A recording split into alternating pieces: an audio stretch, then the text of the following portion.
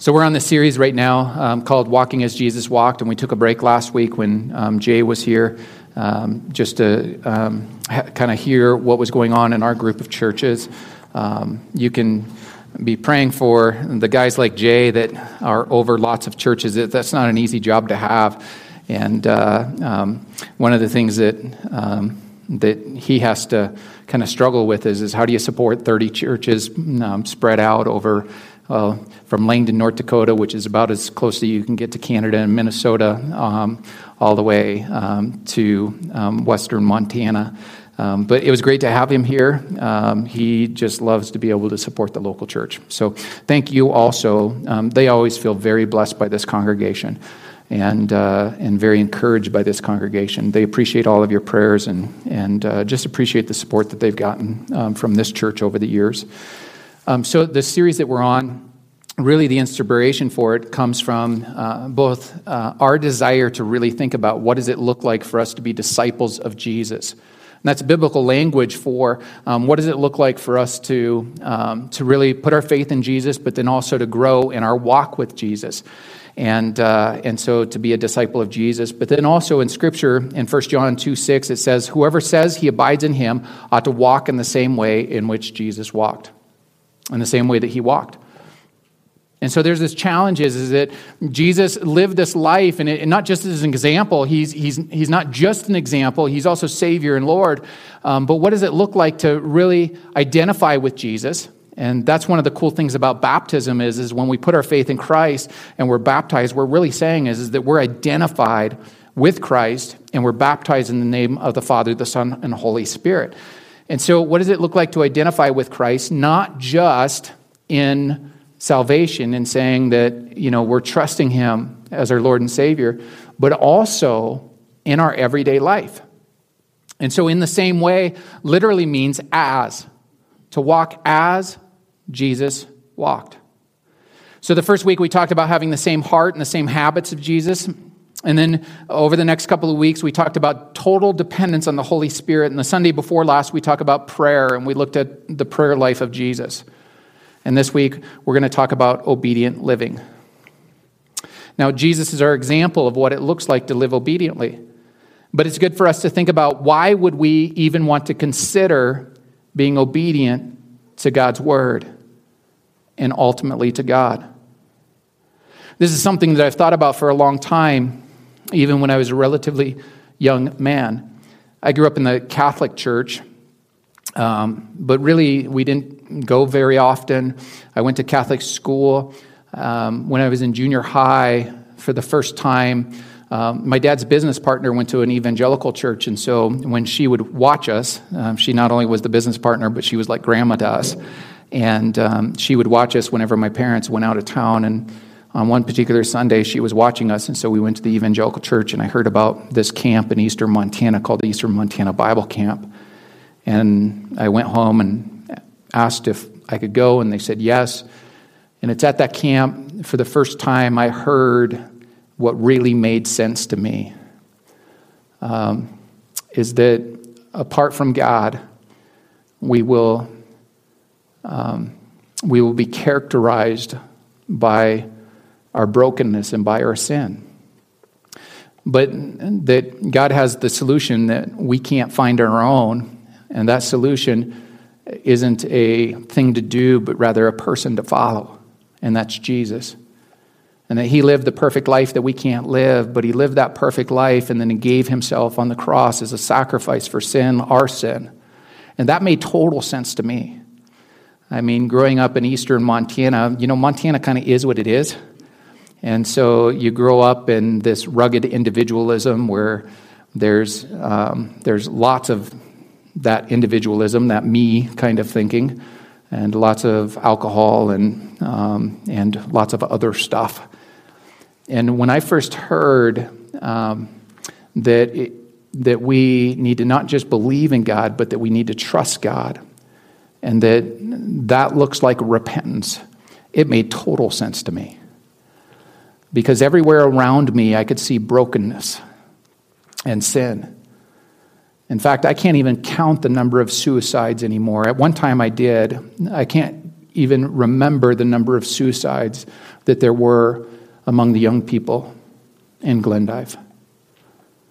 And my first experience of it was in the 7th grade when one of my friends committed suicide. And just the utter brokenness that was around me. Lots of alcoholism, lots of fighting, lots of anger and hurt, lots of sexual brokenness, all kinds of things. And so when I heard what I heard, it just made sense. I have no problem believing in sin. None at all. And none of us really do when we really think about it. But we kind of like to avoid that subject. And then when we talk about obedience, it's important for us to really think about what that means.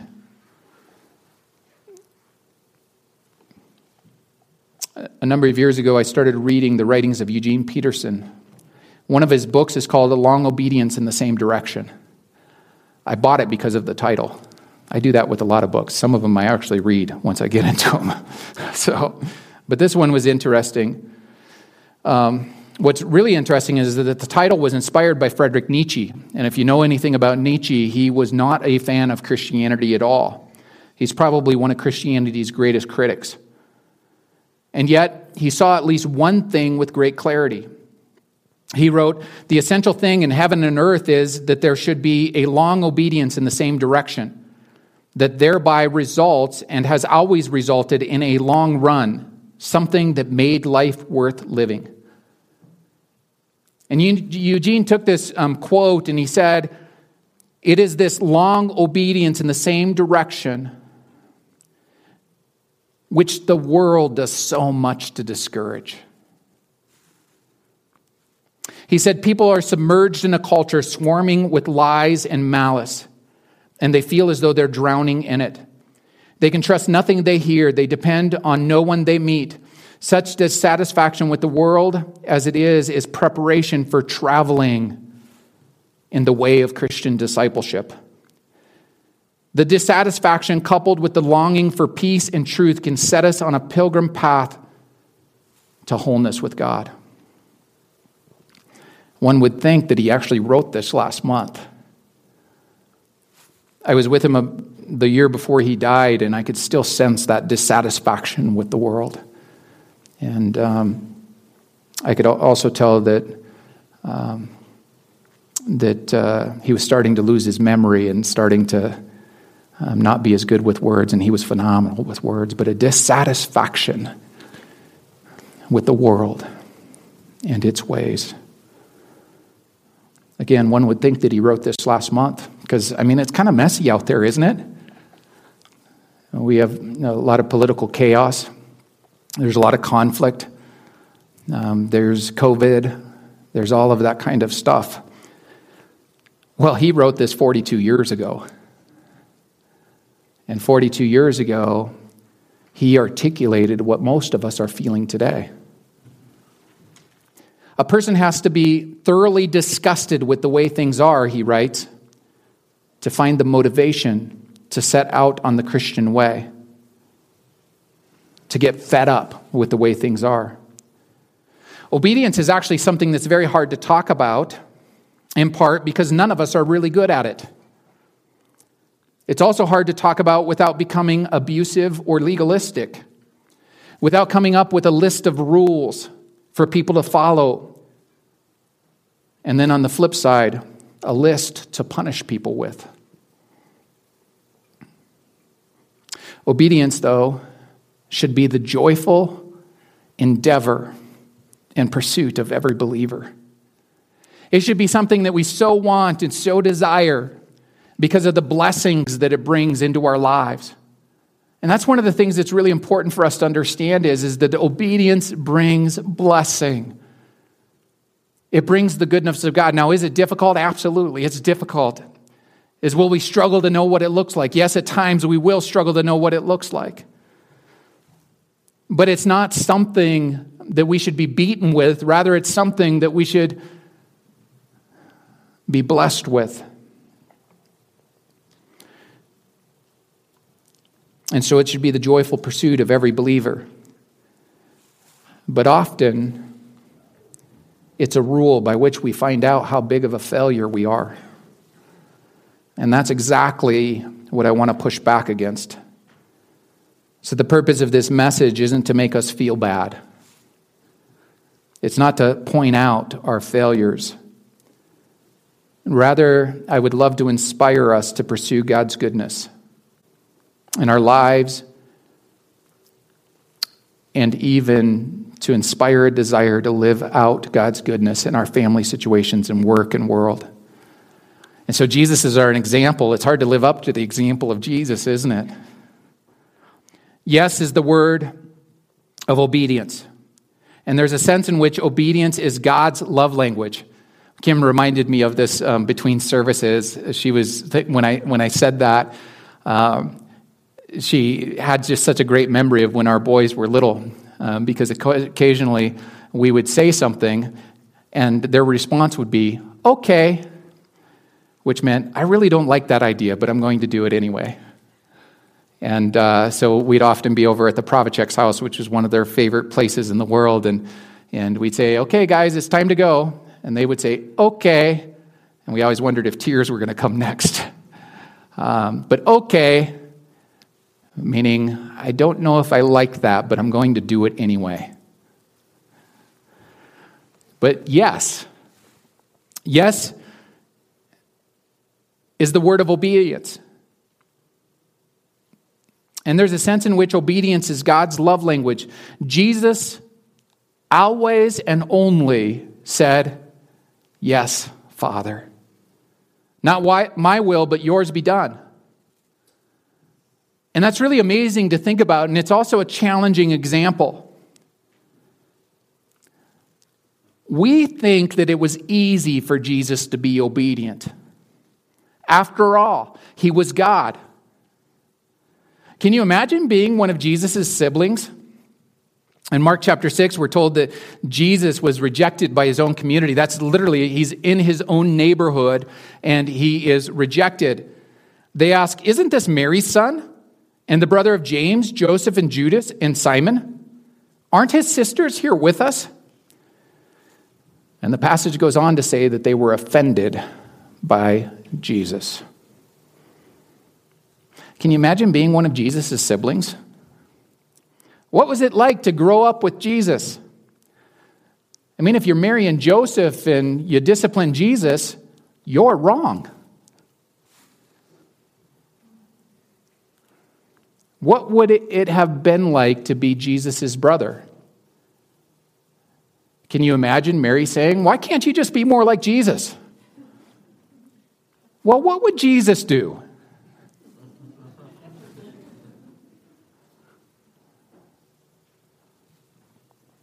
There are 7 times in Scripture where Jesus' family is mentioned. And at times it seems like they either want to come and collect him and restore him to his senses, or at other times they send him away. In John chapter 7, they tell him to leave Galilee and to go to Judea. Hey, if you go to Judea, you can perform miracles, your miracles there. After all, no one can be famous in secret. And there's a sense in which they're both mocking him and wishing that he would just go. Why? Well, can you imagine what it was like to be Jesus' brother? Anything you do pales in comparison to Jesus. After all, what would Jesus do? So what was it like to grow up with Jesus? Do you think that Jesus ever got hurt while he was playing outside? In the show The Passion of Christ, Mel Gibson takes a little bit of liberty with Scripture, and there's this place in the film where Jesus is carrying the cross to Golgotha, and he falls down on his knees, and then he looks up and he sees Mary, and then there's a flashback to when he was a kid, and he's running, and he falls, and he skins his knee. Do you think Jesus ever skinned his knee? Did he ever get upset? When? and why? After all, getting upset isn't necessarily a sin. In fact, in Scripture, we're told that he did get upset.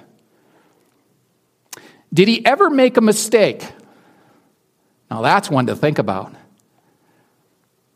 We're told that he was a carpenter. Do you think he ever cut one leg on the table a little too short? I mean, that's a mistake, isn't it? Not sin, but a mistake. Did he ever perform a miracle while growing up? There are some writings outside of Scripture that say yes. I would tend to say no. Those writings outside of Scripture always make it a real fantastical experience. You know, a bird on the playground gets injured, and so he grabs the bird and he heals it, and it flies off. But those aren't the kind of miracles that we see in Scripture. Did he ever question what to do next? And if he did, or if he didn't, then why did he spend so much time in prayer? Why over 45 times in the Gospels did he pull away to pray? Why did he spend the whole night in prayer before choosing his disciples? Was it necessary? Did he ever have a bad day spiritually when his Father seemed far away? In Psalm 69, verses 7 and 8, it's David writing, but we actually wonder is if this isn't the feeling of David, but if it also points to Jesus. Verses 7 and 8 say, "For I endure scorn for your sake, and shame covers my face. I am a foreigner in my own family, a stranger to my own mother's children." It's what we call a messianic passage, because there's David, and we think that David really did feel these things, but they spoke so much like it was actually Jesus that we think is that there's David that's feeling these things, but it's really speaking the heart and the mind of Jesus. Because Jesus is the better king. He's the better Savior. And these are very likely pointing to Jesus, even more so than David. It would be easy to think that it's easy for Jesus to be obedient all of the time and always, because after all, he is God. But it seems that Jesus, when he left heaven and took on flesh, that he also took on the needs of the flesh as well, along with its limitations. He endured the mistreatment of others. He could catch a cold. He could fall and skin his knee. Other people could look down on him and make fun of him and even question his goodness. Matthew, Mark, and Luke all tell us that Jesus was directly tempted by Satan. In fact, all three temptations were cast in the light of his humanity, his need. One might even argue that they're the great temptations that we all face: the lust of the flesh, the lust of the eyes, and the pride of life. And so Jesus was tempted, Scripture tells us, in every way that we are, and yet without failure. He resisted temptation. Philippians 2 opens up a window to eternity past. In fact, it's almost like we can see up into heaven and we can see what God is doing. And so we can see this picture, this window into God's purposes. And it lets us see a glimpse of what happened when Jesus became flesh and dwelt among us. Now, the passage begins in an interesting way because the Apostle Paul is encouraging the church in Philippi. And he says, "Therefore, if you have any encouragement from being united with Christ, if any comfort from his love, if any common sharing in the Spirit, if any tenderness and compassion, then make my joy complete by being like-minded, having the same love, being one in spirit and one in mind. Do nothing out of selfish ambition or vain conceit. Rather, in humility, value others above yourselves, not looking out to your own interests, but each of you to the interests of others." in your relationship with one another, have the same mindset as Christ Jesus. And it's so interesting because Paul starts this passage and he's telling them is hey, really focus on doing things in this way. And then he says, have the same mindset as Christ Jesus. And it's almost as though Jesus had this kind of a mindset. And so you have the same mindset and be like-minded. Have the same love. Be one in spirit and one of mind. Have the same mindset of Christ Jesus. And then he goes on to explain more about what that kind of mindset looks like. And he says, Christ Jesus, who being in the very nature of God, did not consider equality with God something to be used to his own advantage. Rather, he made himself nothing. You think even to be used to his own advantage? What were the temptations of Satan? Use your status, use your power, use the authority that you have to call the angels. And yet, he did not consider equality with God something to be used to his own advantage. Wow, that goes against the American way. Using all of the resources that we have to our own advantage. Rather, he made himself nothing by taking on the very nature of a servant, being made in human likeness, and being found in appearance as a man. He humbled himself by becoming obedient to death, even death on a cross. At the end of this passage, Paul says in verses 12 and 13, therefore. When you see a therefore, there's always something before the therefore that's really important, and that's everything that we just read. And there's some bookends that we see in here. And so the front end of the bookend at the front and the bookend at the back are really important. He says, therefore, my dear friends, as you have always obeyed, not only in my presence, but now much more in my absence, continue to work out your salvation with fear and trembling. For it is God who works in you to will and act in order to fulfill his good purpose. And so the bookends, have the same mind as Christ. And then as you have obeyed, continue. Does it mean that they were perfect? I don't think that that's what's intended. But it's as you're growing in obedience, as you're continuing the process of obedience, continue all the more. But it starts with having the same mind as Christ. And then out of that mindset, the mindset of Christ, that we continue in obedience. Otherwise, as we learn from the example of Jesus. So earlier I said, yes is the word of obedience, and obedience is God's love language. Jesus always and only obeyed his Father's desires. Jesus always and only said, yes, Father, not my will, but yours be done. What an amazing thought and a challenging example. Jesus' obedience means that he entered into his Father's kingdom agenda. Jesus made it clear that he did only what pleases his Father. In John 8:28 and following, Jesus said to his disciples and those who were listening, and they didn't understand this, but he said, when you have lifted up the Son of Man, and that's an image of the cross, when you have lifted up the Son of Man, then you will know that I am he, and that I do nothing on my own, but speak just what the Father has taught me. The one who sent me is with me.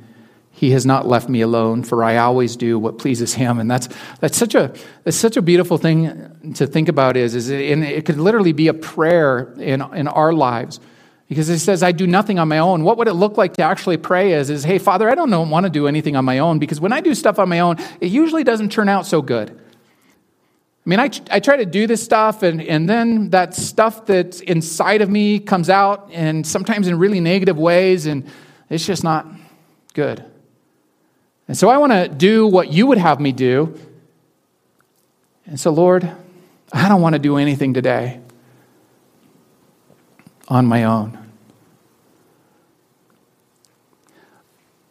I want to do what pleases you.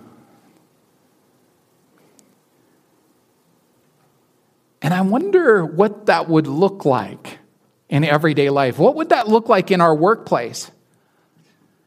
What would that look like in our family situations and in our community?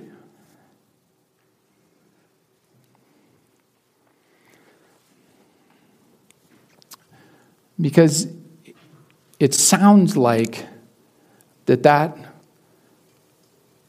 was the kind of prayer that Jesus would have prayed. Lord, Father, I don't want to do anything without you. It's interesting because Moses, I just remember this literally just now, is Moses, when he was leading the people of Israel, that sometimes was a really not fun job. And so he's leading the people of Israel, and they're like, he goes up to the mountain and comes back, and they're worshiping a golden statue. And he's like, Lord, what did you do? Why did you give me this job? This job is terrible.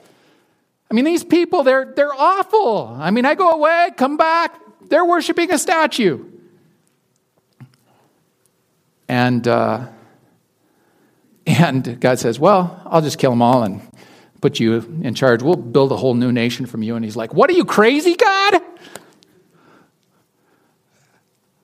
Sometimes I think that God kind of jokes around with us a little bit, kind of so that we can realize the consequences of our complaining.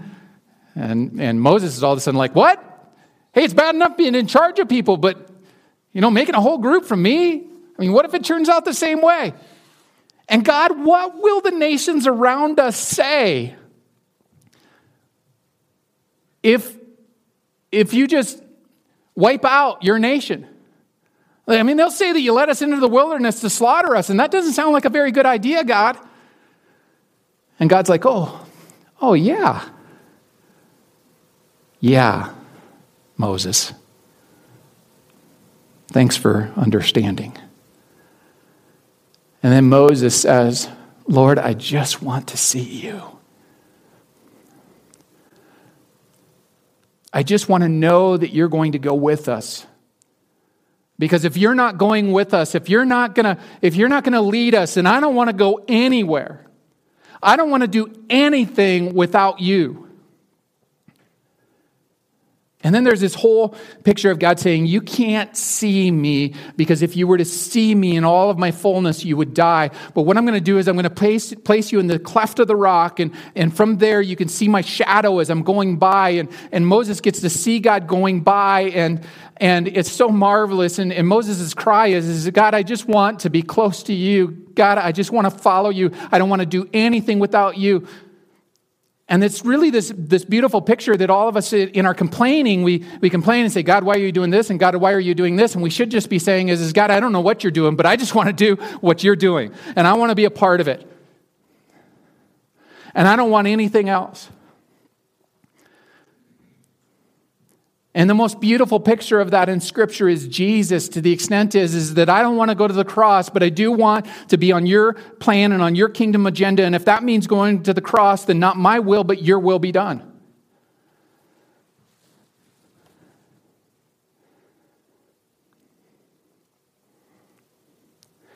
So Jesus' ultimate act of obedience was the cross. Trevin Wax, who's a pastor and writer, says, imagine the humility it took for Jesus to die there. Here he was, nailed to a cross by soldiers whom he created. He was raised up into the sky on beams of wood from the trees that he made. He looked into the eyes of the people who killed him, and he knew their names, their histories, their destinies. The Creator was slain by his creation. The shepherd was slain by his sheep. Talk about obedience unto death. the creator of life, submitted to death. And this was the ultimate humiliation. And here in Philippians chapter 2, where we've been reading, Paul is saying, this is God. This is what God is like.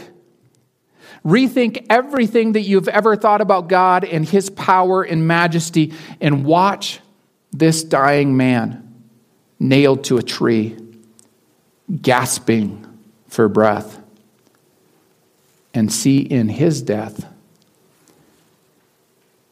the God of self-giving love. Caesar ruled by putting people on the cross. Jesus ruled by putting himself there. In Hebrews 5, 7 through 9, it says, during the days of Jesus' life on earth, he offered up prayers and petitions with fervent cries and tears to the one who could save him from death. And he was heard because of his reverent submission.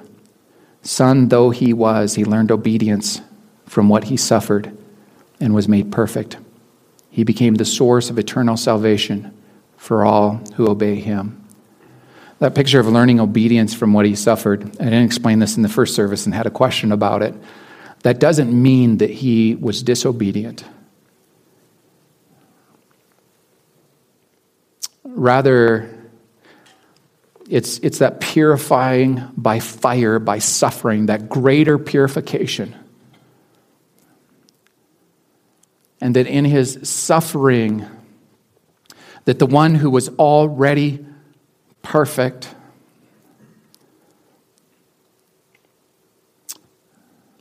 was becoming that example of obedience and perfection, and that even then, there was a purifying and a perfection, not because he needed it, but because it glorified God.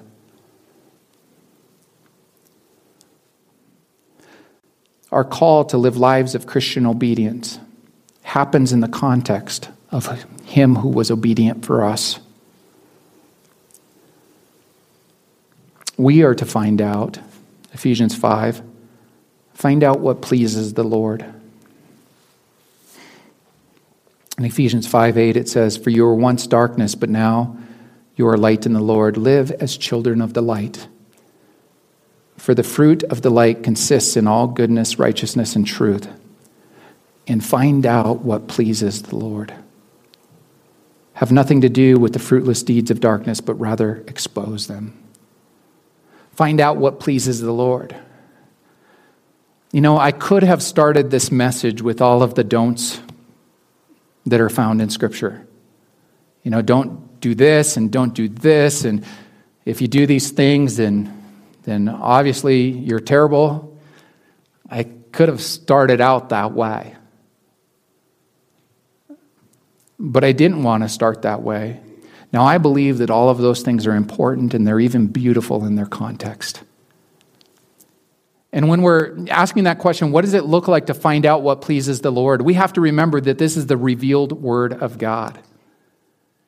And the amazing thing about it is that God worked in such a beautiful and a special way that he chose to have these 12 disciples who would follow Jesus. And out of those first witnesses, many of them disciples, and then later a few other witnesses, is that God worked in them to the extent that they felt compelled to tell us the story of Jesus. And so we have, Matthew, Mark, Luke, John, and the other writings in the New Testament, and somehow God put their personality into their writings. And so we can actually see distinct personality in their writings. But at the same time, it's not just them, because they were inspired by the Holy Spirit to write down what they wrote down. Is that literally the Spirit of God spoke in such a way as to move them to write. And so we not just have the words of Matthew, Mark, Luke, Paul, John, Jude, a brother of Jesus. We don't just have their words. We have the Word of God because the Holy Spirit moved them. And so when we want to find out what pleases the Lord, we look to Scripture. And then we're also told is that we can't even rightly understand Scripture apart from the work of the Holy Spirit. And so we pray and we ask God to help us to understand. And we're told that the Holy Spirit, first when we become saved, the Holy Spirit removes a veil that's over our eyes where we can't see God clearly. So you can know a lot about God, but you can't know God apart from the work of the Holy Spirit. So it's even the work of God, even for you to even be able to know Him. So that veil is removed, but then also is that the Holy Spirit helps us to understand Scripture. And when it talks about what we're to do, it's all of that. Hey, when you live in the love of God, even obedience is a blessing. Not a curse, not a weight, but a blessing. And I'm getting off track. Jesus clearly understood what it takes so long for many of us to discover. Jesus knew that the question was not, what do I want to do? But what does my Father want me to do? Jesus knew that life presents two choices. We can either follow the world's agenda, which includes living for ourselves, or we can choose to always and only follow the kingdom agenda of the Father God. And I ask this question, can we do it? Can we do it? And the answer is no, not without the grace of God. Andrew Murray says, what the law demands from us, grace promises and performs in us. It's a little complicated. The law deals with what we ought to do. Whether we can or not.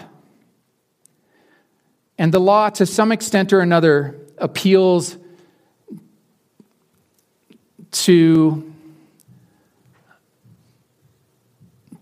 legalism and to fear.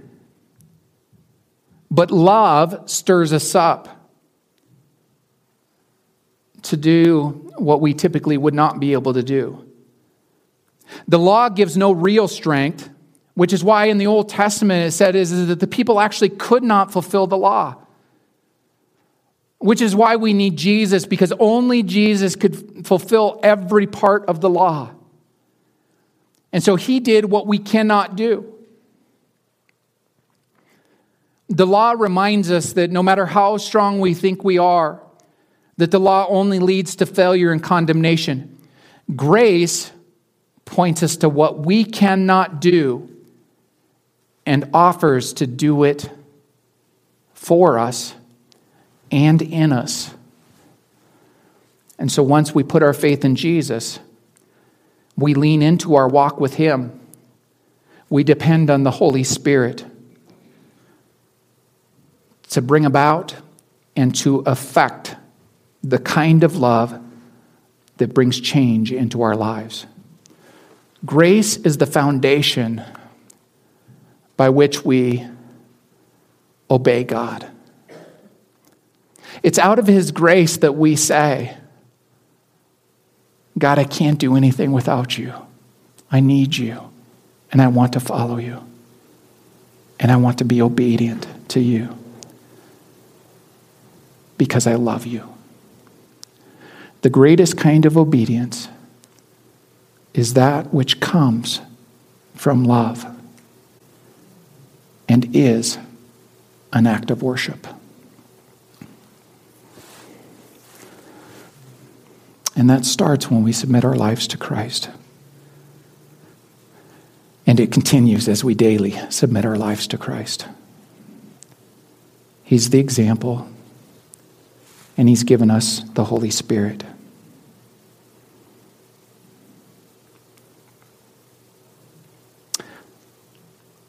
And when we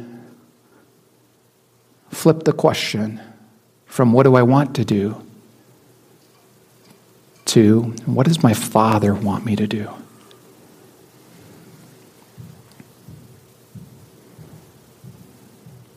Then we say no to the world's agenda and we say yes to God. And we begin choose to always and only follow the Father's kingdom agenda. Like Jesus praying, I can do nothing on my own. For I seek not to please myself, but him who sent me. And we do it together, and we won't be perfect, but we have one who is. And we don't live in the shame of our imperfection. We live in the beauty of his perfection, being inspired to live out his goodness in every way. And then when we read Scripture, we don't see the burdens of the do-nots. We say the blessings of what we're invited into. Let's pray. Father and Lord God, you are so good and you're so gracious. And Lord, my prayer is that none of us would feel the guilt of our sin in the way that we would apart from Jesus. But we would see and feel the blessings of forgiveness that can only come through him. Father, in the book of Acts, where it says that the people were cut to the heart and said, what should we do? And Peter said, repent and believe. It's so important. If you haven't put your faith in Jesus, it's not easy, but it is simple. It's just saying, I'm sorry, Lord. That repent, I'm sorry, Lord, for my sin. And then it's believing. I believe that there's forgiveness. I believe that there's healing. And I believe that Jesus is the one that made that possible. So it's just that, I'm sorry. I believe. I'll follow you. And if you've never done that, it's just that easy. And in whatever way that you want to, you can pray that back to the Lord. I'm sorry. Forgive me. I want to follow you. Father and Lord God, thanks for your grace and your mercy. Be with us, Lord, as we go out into another week. In the name of Jesus, amen.